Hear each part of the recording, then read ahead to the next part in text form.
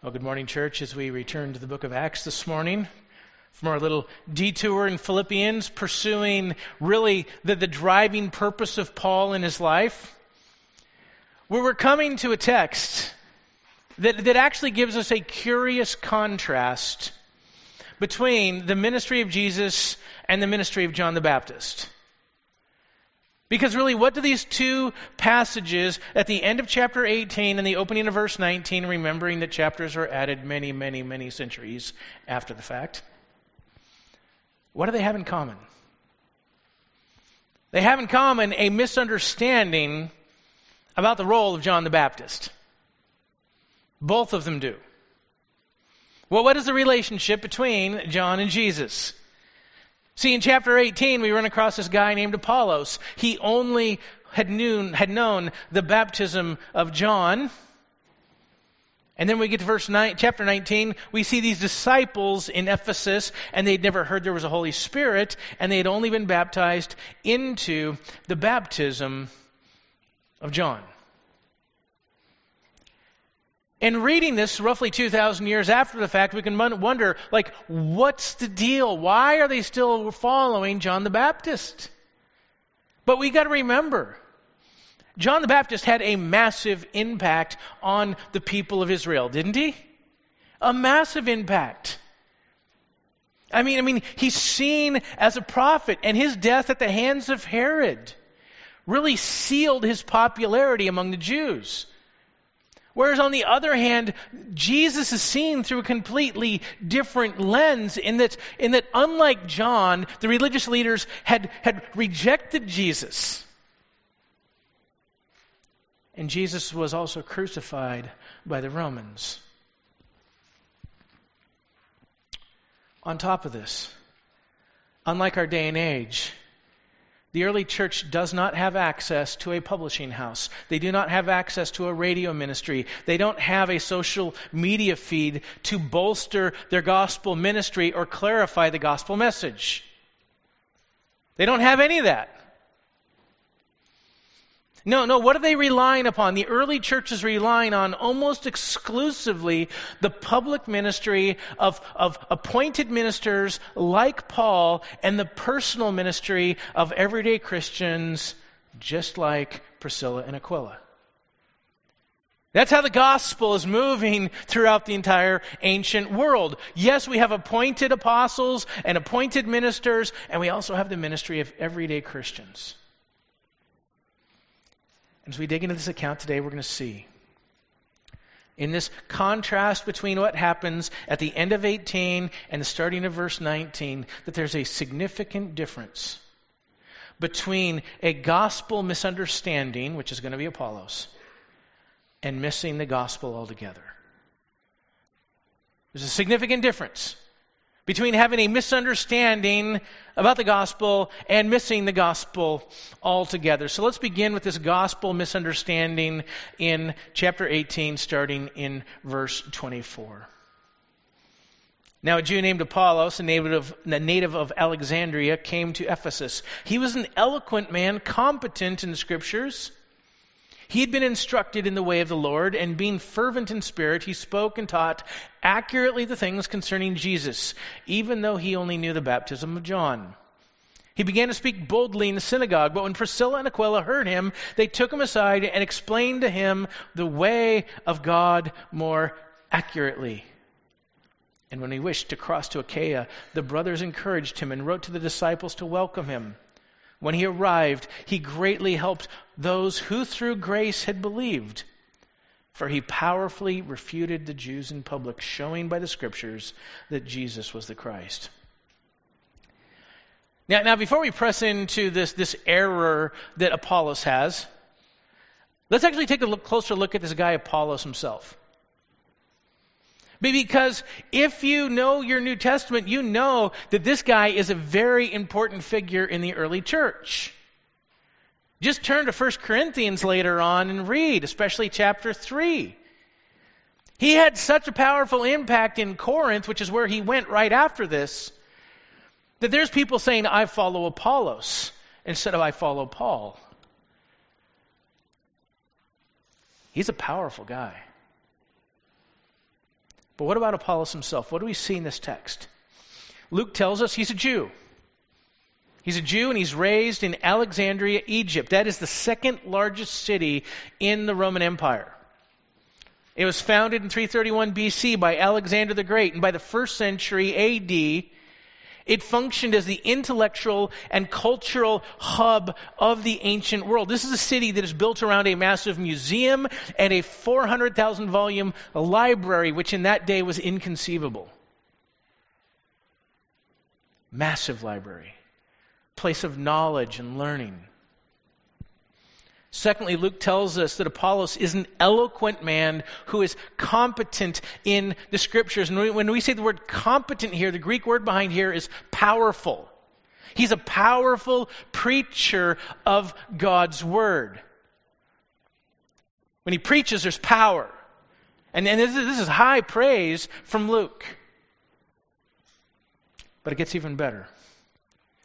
Apollos has been instructed in the way of the Lord. That is, he has been formally taught the gospel of Jesus Christ in such a way that he talked accurately about the things concerning Jesus, verse 25. He's been taught the gospel and he's preaching the gospel. He gets who Jesus is. He gets why Jesus came. He gets what Jesus has accomplished. He understands how does a person find forgiveness through faith in Jesus. And he understands about the glorious return of Jesus Christ. He understands those things. Even more, Luke's word choice in this section points scholars to the conclusion that Apollos is not doing this out of his personal charisma, out of his trained eloquence, but the power of the Holy Spirit himself, because he's speaking fervently in spirit. And while we could read this as this is this is Apollos just being an eloquent speaker, what have we seen about powerful preaching throughout the entire book of Acts so far? Where does powerful preaching come from? It doesn't come from people, it comes from the Holy Spirit. Acts 1:8.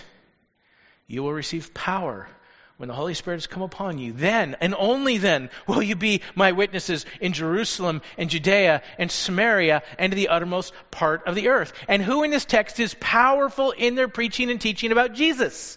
It's Apollos. So in all of this, Luke is keying us into the fact that Apollos is a true believer. He's a true Christian. He's heard the gospel. He's teaching it effectively. He's ministering by the power of the Spirit. He's anchored in the Word. Yet for everything Apollos has right about the gospel, everything that Apollos is teaching properly from the Scriptures, he had one significant thing wrong. He didn't understand the purpose of Christian baptism. He didn't grasp this entailment of the gospel. So what does it actually mean that Apollos only knew the baptism of John? He only knew it. Well, why don't we actually use Paul's own insights in chapter 19, verse 4, that we're actually going to see here a little bit later. But 19, verse 4, what does Paul tell us about John?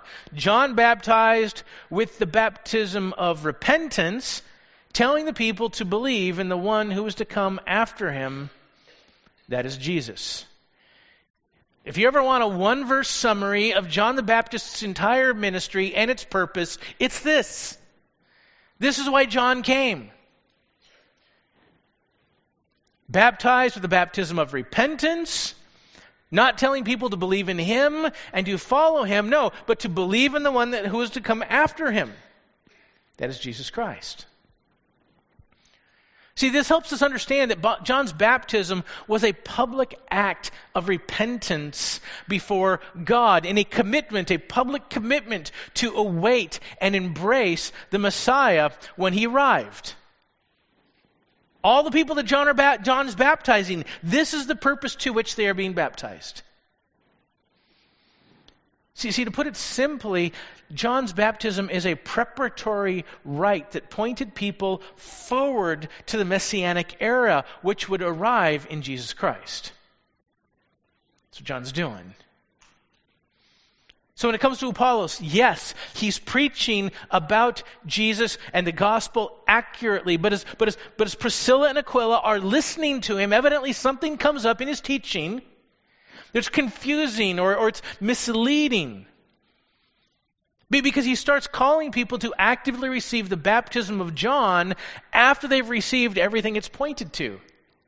Salvation in Jesus Christ.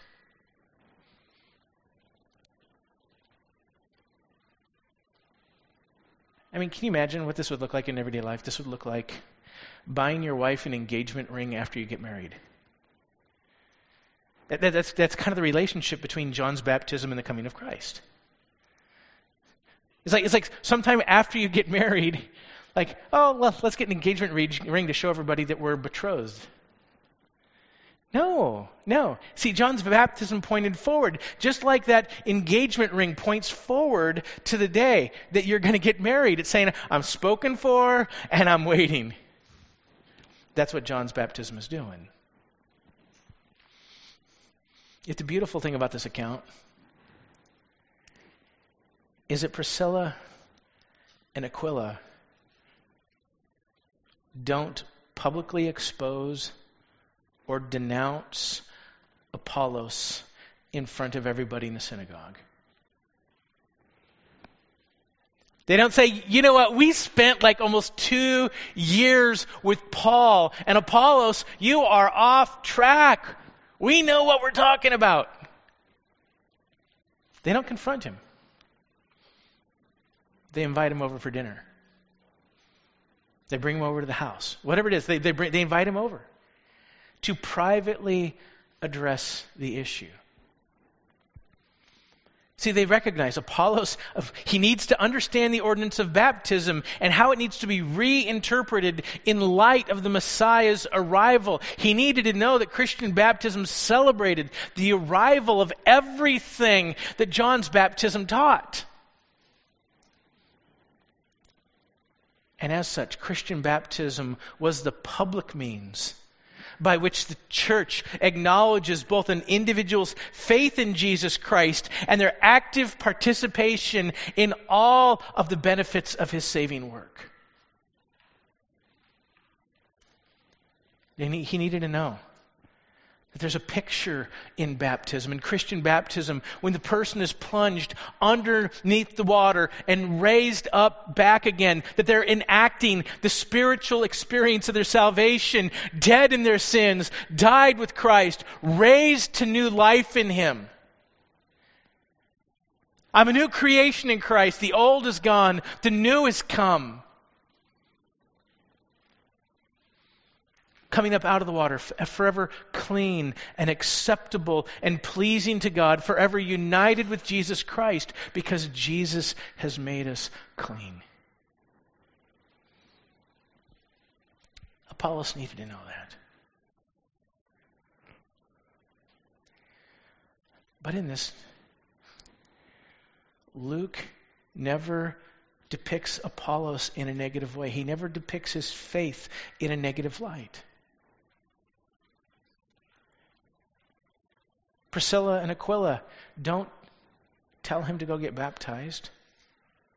And on the other hand, after they have this interaction, we quickly move forward, and the church is writing a letter to send Apollos as an affirmed minister of the church to another region. He just had one area of doctrine that was out of order. It was an area that didn't undermine the gospel. It was an entailment of the gospel. See, Apollos is a genuine believer. He just needed a little gospel clarification. Just like many of us do at some point or another in our Christian life, often early on, but even as we grow up, depending on what background you grew up in. Not every church, because of how they're organized, presses harder into doctrines and explaining what the various ordinances mean. As a result of that, we can have various ideas about what they're about. But they didn't attack him like he wasn't a Christian.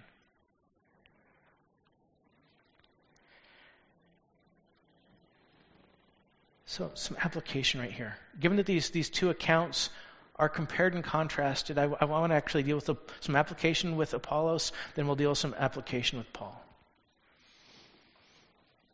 Number one, I think that we see a praiseworthy model for everyday Christians in this text when it comes to Priscilla and Aquila. We see a praiseworthy model because all too often we live in this, we see Christians that are quick to openly attack other people over areas of what we might call doctrinal incompleteness, like Apollos. He's just a little off base. Sometimes they attack other Christians over acceptable points of doctrinal disagreement. Places where there's like throughout the centuries of the church has said, yes, this is an area where we don't have complete disagreement, we don't have complete agreement about these areas of doctrine while we do agree about the gospel. Things like, when is Jesus going to return and what's that going to look like? Things like, how active is God in mankind's salvation? There's those kinds of questions. Yet, especially it seems like in our culture, we're triggered to just jump in and attack when somebody is merely off base on an area of doctrine that just needs to be clarified.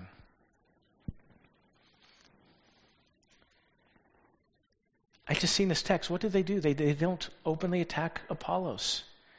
They don't denounce him as a false teacher. They recognize that his gospel preaching is doctrinally sound. They recognize the gospel's there and he's preaching it. And they're excited and they hear it and they know it's right. And then they hear his teaching about baptism. They're like, oh, that needs some fixing. But it didn't undermine the gospel. See, they invited him over to help him with the truth. They didn't berate him for his mistake. And I want to highlight this because it should help us see how much it would serve the body of Christ if mature believers, because that's what Priscilla and Aquila are. They're examples of mature Christians. How much it would serve the body of Christ if mature believers were willing to lovingly engage people who are off on an area of doctrine, or even lovingly engage growing but still maturing teachers. Because the reality is, at any point in time in the church, we have people that are growing up in their ability to teach, and they're teaching in areas, and sometimes they just need a little refinement in what they're doing. They need an opportunity to learn and grow.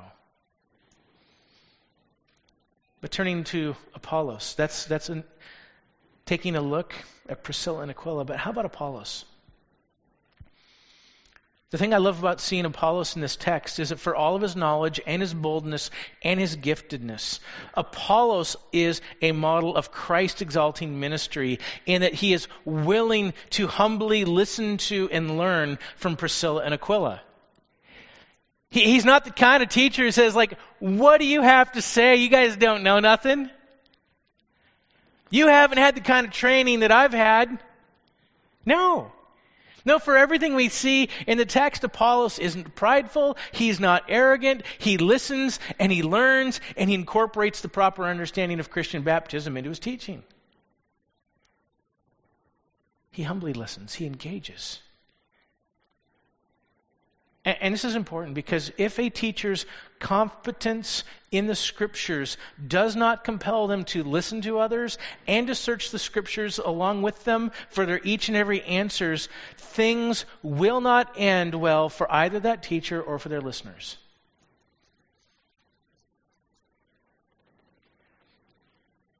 We're never given an example in God's Word where a teacher simply knows everything and they don't have to listen to anybody else.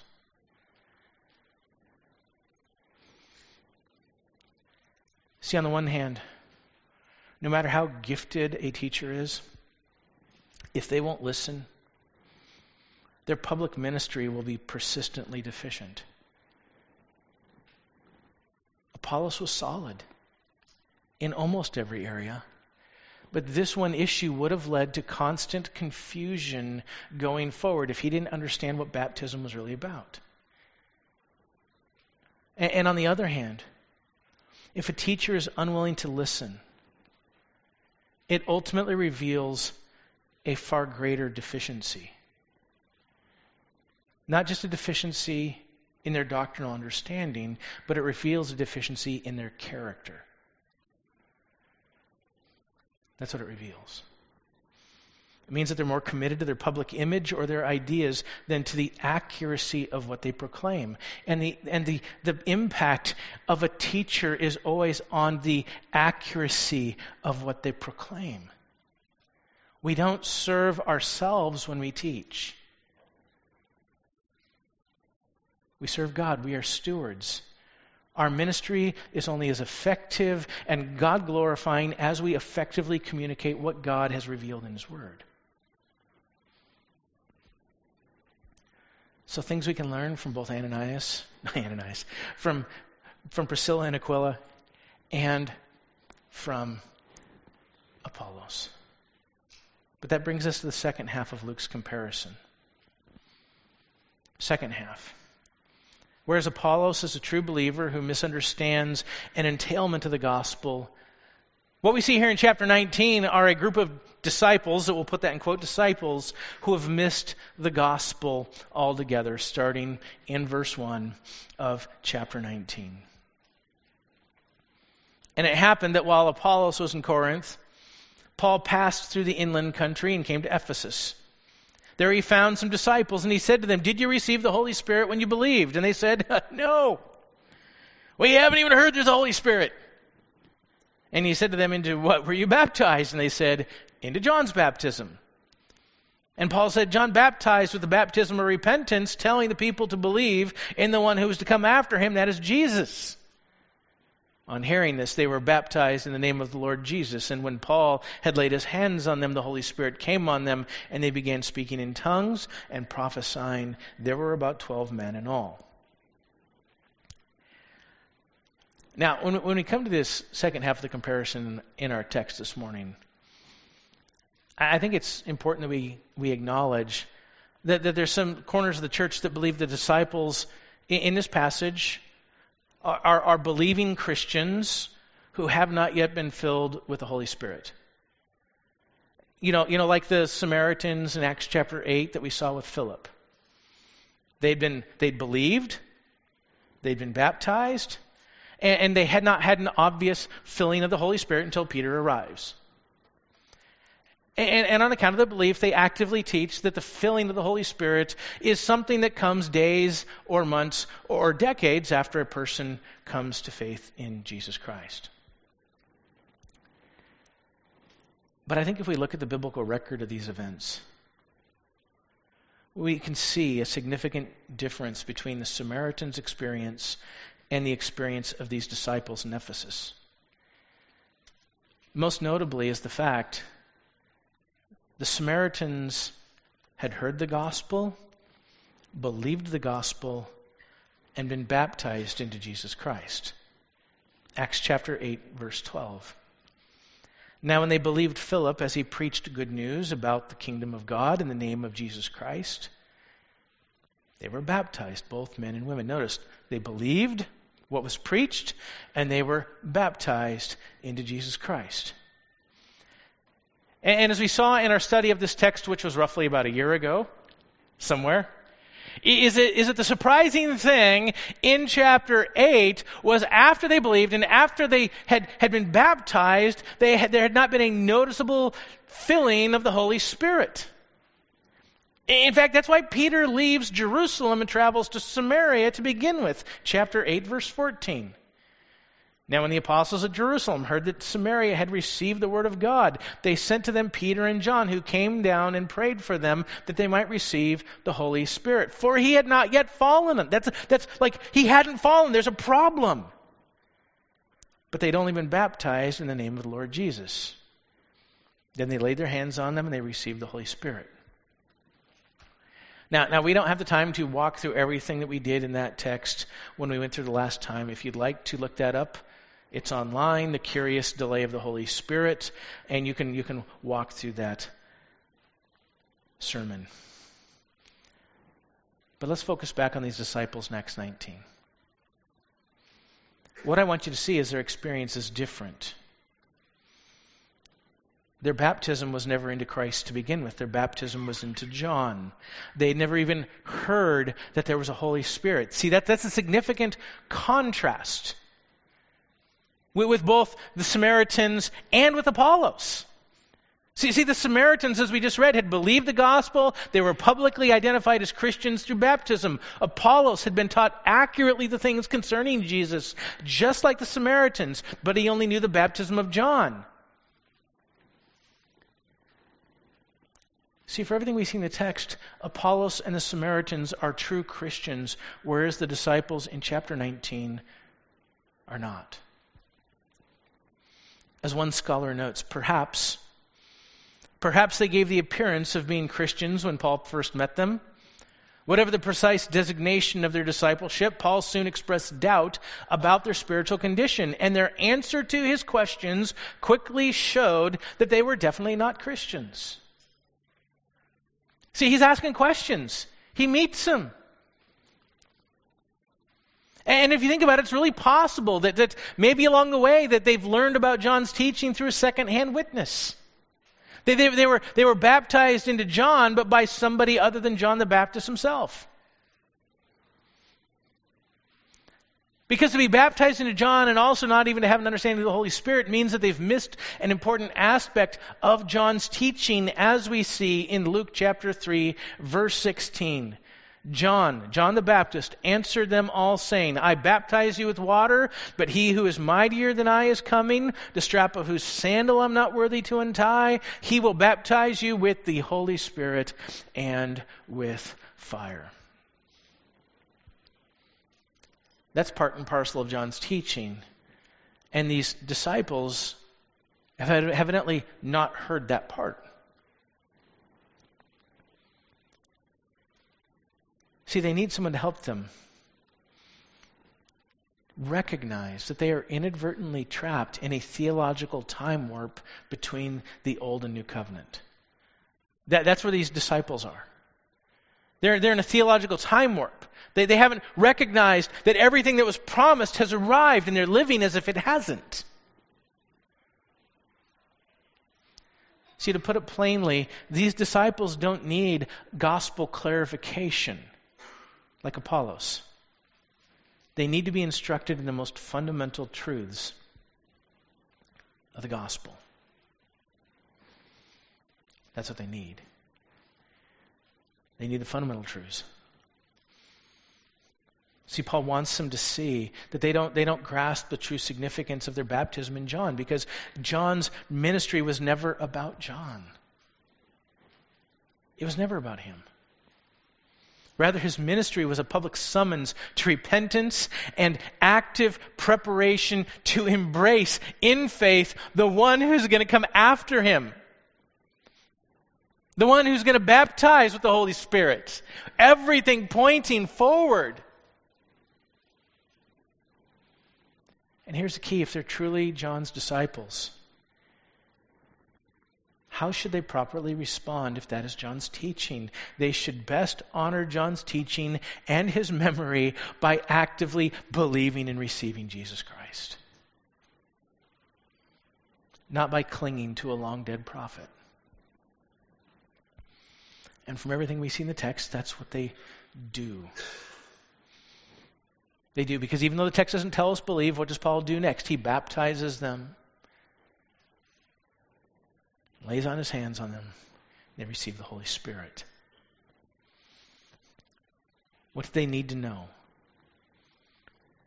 What message did they need to hear? They needed to hear the basic message of the gospel that Jesus lived, died, and rose again for sinners.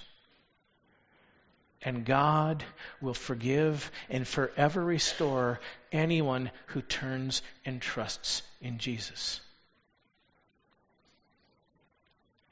That's what they needed to hear. That's what they were missing. And this is important. Because these disciples are probably living very godly lives. John's baptism was a baptism of repentance. Remember, live in a way that God has called you to live. Don't be living as a hypocrite. Repent, walk, and live in a life that's bearing the fruit of repentance. Live a life in obedience to God. These are people who are taking God's word seriously. They're living a holy life in every ability, in their own actions that they can. They're trying hard. That's what John's disciples look like. They take it seriously. But for all of their obedience, all of their religion, which is not directed just to their self-exaltation like the Pharisees. What does John call those guys? Brood of vipers. Right? These aren't people who are living like them. They're not living in obedience and trying to follow the law as a way to make much of themselves. They are living to the glory of God. They are walking the path of repentance. They care. And apart from hearing this gospel message and responding to Jesus by faith, they are eternally lost and damned in their sins no matter how good they behave. They are shut out from the kingdom. Even though they've received the baptism of John, they are shut out from the kingdom unless they respond in faith to Jesus Christ. No amount of religion can overcome the barrier that can only be handled through faith in Jesus Christ.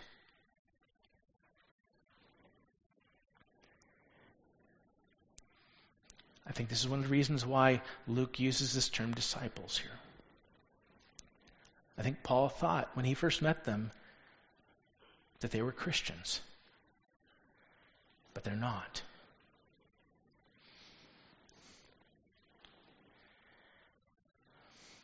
So what in the world can we take from this account today?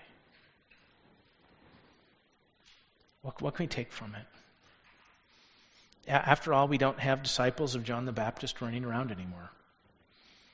We don't need to go straighten those guys out. Well, I believe the clearest application in the second account is really, for us as Christians, a call to gospel discernment. There's a call to gospel discernment. Well, let's just kind of walk quickly through this encounter again with Paul and these disciples. He comes across these disciples, and when he runs across this group, normally this term disciple in the New Testament always means a Christian. It almost always gets used that way unless we read in the Gospels about John's followers. They're also disciples. So it's easy to assume that they're disciples of Christ. And again, as I already mentioned, Paul might initially be assuming they're disciples of Jesus Christ.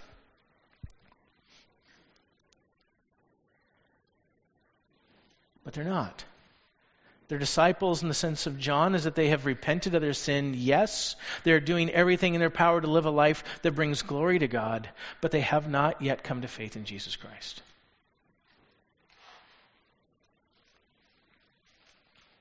There's a deficiency in their, if we want to call it, religion.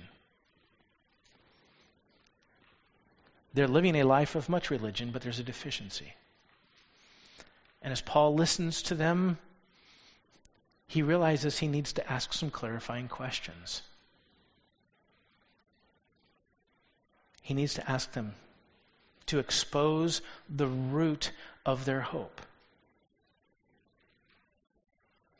Yet as Paul gets down to the bottom, just like before, he doesn't berate them. He doesn't make them look stupid. What does he want to do? He asks questions so he can help them see their true condition and their desperate need for Jesus Christ.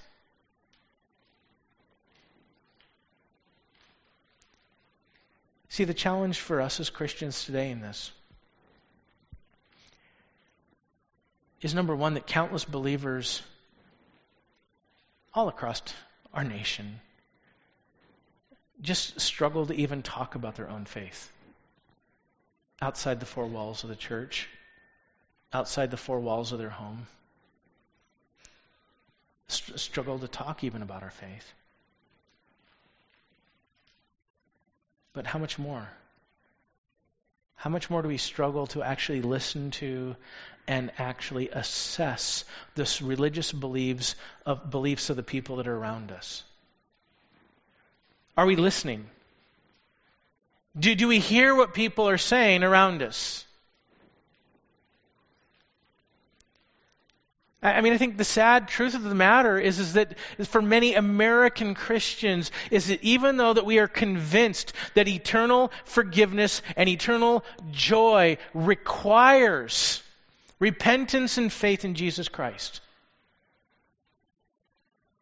We'll say that all day long. We believe that in our heart. Our interactions with other people can actually make it appear as if we believe that moral living and spiritual sincerity are sufficient grounds for a right standing with God. We can give that appearance in our interactions.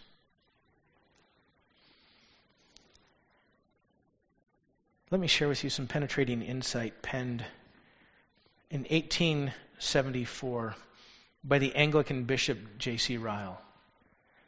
And just to put that in context, that's like 9 years after Seattle was officially founded and incorporated as a city. And he's a man who was doing everything in his power to preserve the gospel in the English church that was quickly losing it. So an extended quote here this morning. But to press into this point, I want you to think about sincerity of an individual. He says this: there are thousands who say in this present day, 1874, we have nothing to do with the opinions of others. They may perhaps be mistaken, though it is possible they are right and we are wrong. But if they are sincere and if they are earnest, I want you to hear that. If they're sincere and if they're earnest, we hope that they will be saved just like us. If they're earnest and sincere, we just hope they'll be saved like us.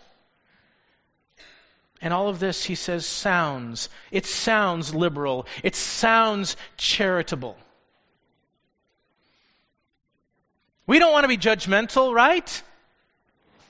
But he goes on to say, I cannot find in Scripture that anyone ever got to heaven merely by sincerity or was accepted with God if he was earnest in maintaining his views. The priests of Baal were earnest and sincere when they cut themselves with knives till the blood gushed out.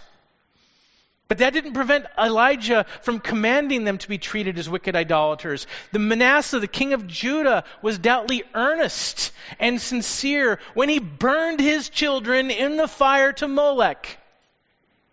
But who doesn't know that he brought himself great guilt in so doing? The Apostle Paul, when a Pharisee, was earnest and sincere while he made havoc on the church. But when his eyes were opened, he mourned over this as a special wickedness. Let us beware, therefore, of allowing for a moment that sincerity is everything, and that we have no right to speak ill of a man's spiritual state because he is earnest in his opinions. Once we allow such notions to be true, we may as well throw away our Bibles altogether. Sincerity is not Christ, and therefore sincerity cannot put away sin.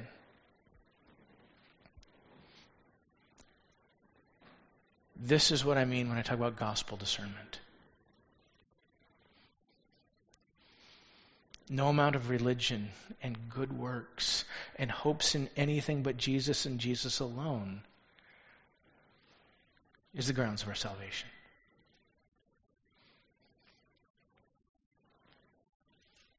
See what's Ryle's goal in this? He's calling his readers, he's calling his church to engage the religious beliefs of their countrymen with gospel discernment, which is our call in this text.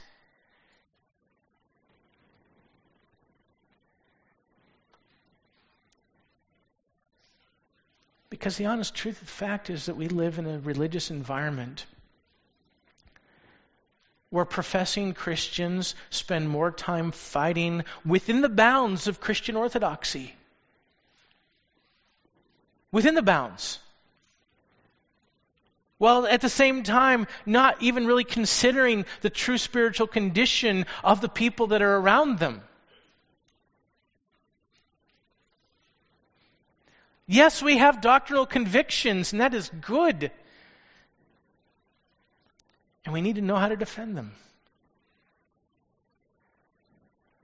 But sometimes we focus on that to the expense of the people that are around us who are actually lost in a sincere and adamant approach to God in their own works and in their own religion, and they are in fact lost.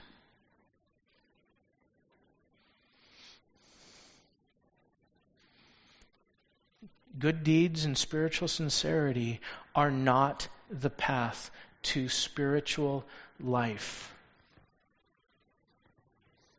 They're not. The church doesn't need more social media warriors attacking people like Apollos. What we need is more Christians who can listen to the people around them with gospel discernment and speak the necessary truth with gospel clarity, like Paul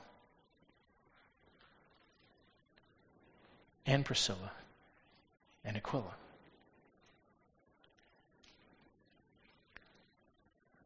So as we close, I really have a simple challenge. And that is whether you're at work, whether your mom at homeschool co-op, your family hanging out endless hours at Little League.